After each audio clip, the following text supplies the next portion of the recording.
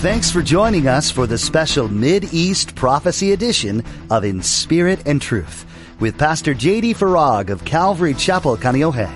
Pastor J.D. shares the Mid-East Prophecy update from an Arab perspective as he connects the dots of current events geopolitically with last days prophecies biblically. It is our belief that the next event on God's prophetic clock is the rapture of the Church of Jesus Christ. It is our hope that these Bible prophecy updates will not only ready you and steady you for His return, but that they will also encourage you to share the gospel with others in order that the rapture will not be as a thief in the night. The Bible tells us often, do not fret. We usually think of this as do not worry or be anxious, but the original meaning also has an edge of anger to it. Don't get hot under the collar, as we might say today. Pastor J.D. reminds us to stay focused on Christ. No matter where this world is headed, Jesus is victorious. Now, don't forget to stay with us after today's prophecy update to learn how you can become a Facebook friend or watch the weekly prophecy update on YouTube.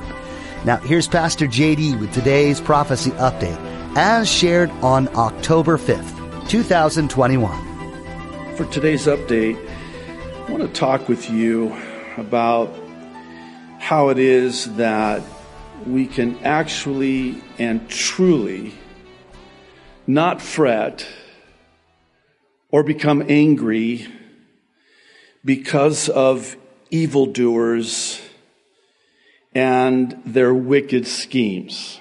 Doubtless you already know the psalm from which I've titled today's update, which is a psalm of David, recorded as Psalm 37. If I could have you join me there, I'll begin reading verse 1 through verse 15, then also verses 23 to 25. I truly believe with all my heart that the Lord has a word for us today, and this is what the Spirit would say to us, His church. A Psalm of David. One of my favorite psalms. I know I say that about all the psalms, but this one in particular. Do not fret. These first three words in this first verse, we will read again no less than 3 times. And I need to point something out concerning the word fret, because we are prone to understand it as don't worry, don't get anxious, don't, be concerned. But really in the original, it carries with it the idea of becoming hot, angry. We have that saying, hot under the collar. That's kind of what this word means. Don't get angry because of evildoers, nor be envious of the workers of iniquity. For, verse 2, they shall soon be cut down like the grass and wither as the green herb. Verse 3. Now we're turning a corner here, and I want to draw your attention to that which David, by the Holy Spirit, encourages us to do. Trust in the Lord and do good. Dwell in the land and feed on His faithfulness. I like that. Feed to the full on His faithfulness.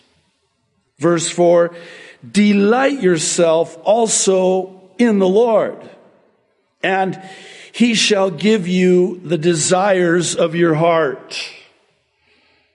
I'm sure many of you know this verse, very well known. Maybe what's not so well known is that it's God who first puts that desire in your heart and then gives you the delight. Did you know that? He gives us that desire in our heart, the desire of our heart, and then it becomes a delight. We delight ourselves also in the Lord, and then He gives us that which we delight in, the desires of our heart. Verse 5, commit your way to the Lord. Trust also in Him, and He shall bring it to pass. Verse 6, He shall bring forth your righteousness as the light, and your justice as the noonday. Verse 7, you need to make a list here. We've got quite a few things here, right? Trust, delight, wait, commit. And now verse 7, this is hard for some of us. Rest. Rest in the Lord. And wait. Do you hate to wait? Wait patiently for Him. And here it is again. Do not fret because of him who prospers in his way, because of the man who brings wicked schemes to pass. Cease from anger and forsake wrath. Do not fret. It only causes harm. For evildoers shall be cut off, but those who wait on the Lord, they shall inherit the earth. For yet a little while, verse 10, and the wicked shall be no more. Indeed, you will look carefully for his place, but it shall be no more. But, verse 11, the meek shall inherit the earth. You might want to tell them that, because they think they are. That's what this is all about. And shall delight themselves in the abundance of peace. The wicked plots against the just and gnashes at him with his teeth. The Lord, verse 13, laughs at him, for he sees that his day is coming. The wicked have drawn the sword.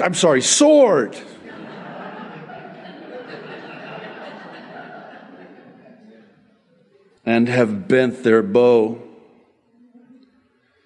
to cast down the poor and needy, to slay those who are of upright conduct. Their sword shall enter their own heart, and their bows shall be broken. Verse 23. The steps of a good man are ordered by the Lord, and he delights in his way. Though he fall, verse 24, he shall not be utterly cast down, for the Lord upholds him with his hand. And I want you to listen very carefully to verse 25. This is David, from the heart of David, who had a heart after God's own heart. The sweet psalmist of Israel, at the time that he writes this psalm, pens these words to this song. He's now older, up there in years. He says, I have been young and now am old, yet I have not seen the righteous forsaken, nor his descendants begging bread. I think that's a word from the Lord for us today. Would you agree? We see all that's happening in the world, and certainly we're all prone to give in to this fear and this fretting and this anger. I wanted to start out this way for a number of reasons, chief of which is that we must hang on to these promises if we're to have any hope, if we're to hold on to any hope. This because of the evildoers who are perpetrating wicked schemes, the likes of which we've never seen, nor arguably will ever see again. Thankfully, Psalm 37 and many passages like it are much needed reminders that God restrains the evil and sustains the righteous. And it's evidenced in the powerful but God testimonies we've been sharing over the last couple of weeks. Oh, how I wish you could have read all of these as I did. I do want to share some more of them today at the end. By the way, please know that just because your but God testimony wasn't shared doesn't mean it wasn't read. Not only were they read, some are being prayed for as well. Now, why do I mention this? Because testimonies are powerful. In fact, of the Revelation saints, as we affectionately refer to them, in Revelation chapter 12, verse 11, we're told, and they overcame him by the blood of the Lamb and by the word of their testimony. And, listen, they did not love their lives to the death. We need to talk about this last part of the verse, if you don't mind. They didn't love their life to the death? Yeah. That's how they overcame? Yeah. By the word of their testimony and the blood of the Lamb, and not loving their life even unto death? Yeah. You know, as I've reflected on the last year and a half, I've sensed that the Lord is doing a profoundly deep work in the lives of His people. Specifically, that of loosening our ever-tightening grip on this world, not our home, and the things of this world. And the Lord, in His love for us, does this to ready us for the rapture, which is imminent. Listen to what the Apostle John wrote in his first epistle, chapter 2. I'll begin reading in verse 15. He says, by the Holy Spirit, do not love the world or the things in the world. If anyone loves the world, the love of the Father is not in him. For all that is in the world, the lust of the flesh, the lust of the eyes, and the pride of life, is not of the Father, but is of the world. And the world is passing away, dying.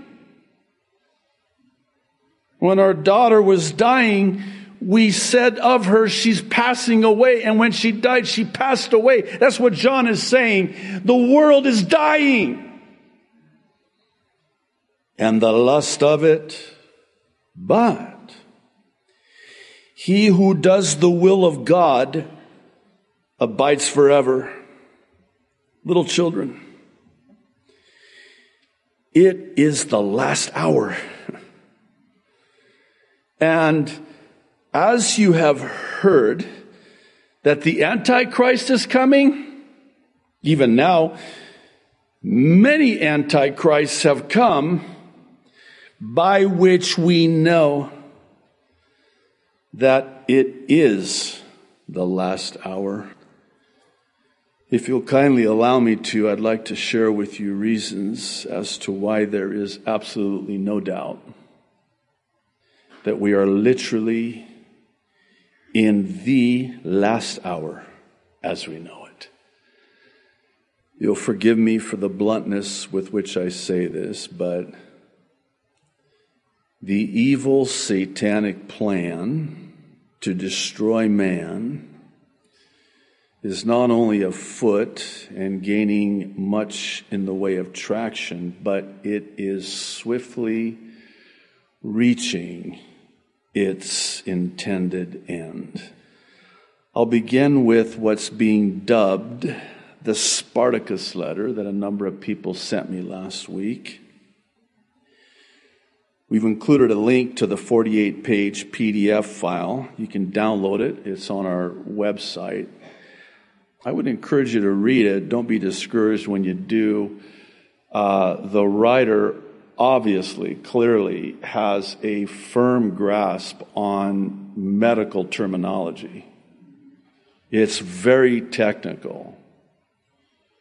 And it's obviously written by somebody who knows what he's talking about.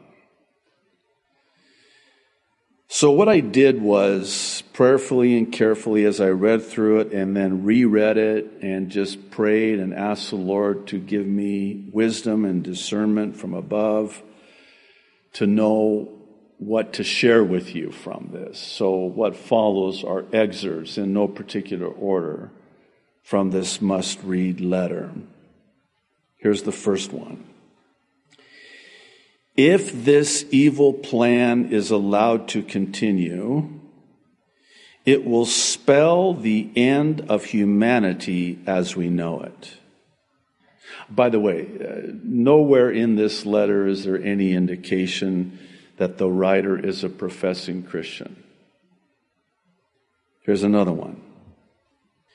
And this comes on the heels of a very detailed explanation of the current technology available, some of which we've talked about in prior updates. Quote, if the vaccine is a method to surreptitiously introduce an injectable BCI, which is a brain-computer interface, into millions of people without their knowledge or consent, then what we are witnessing is the rise of a tyrannical regime unlike anything ever seen before on the face of this planet.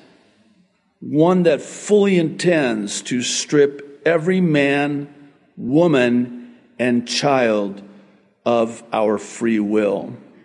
Parenthetically, let me say that this comports with Bible prophecy, specifically in the book of Daniel chapter 2, concerning the final kingdom on earth. Daniel writes, like none of the kingdoms before it, nor after it. Iron mixed with clay. Here's the next one. The vaccines for COVID-19 are not sterilizing and do not prevent infection or transmission. They are leaky vaccines.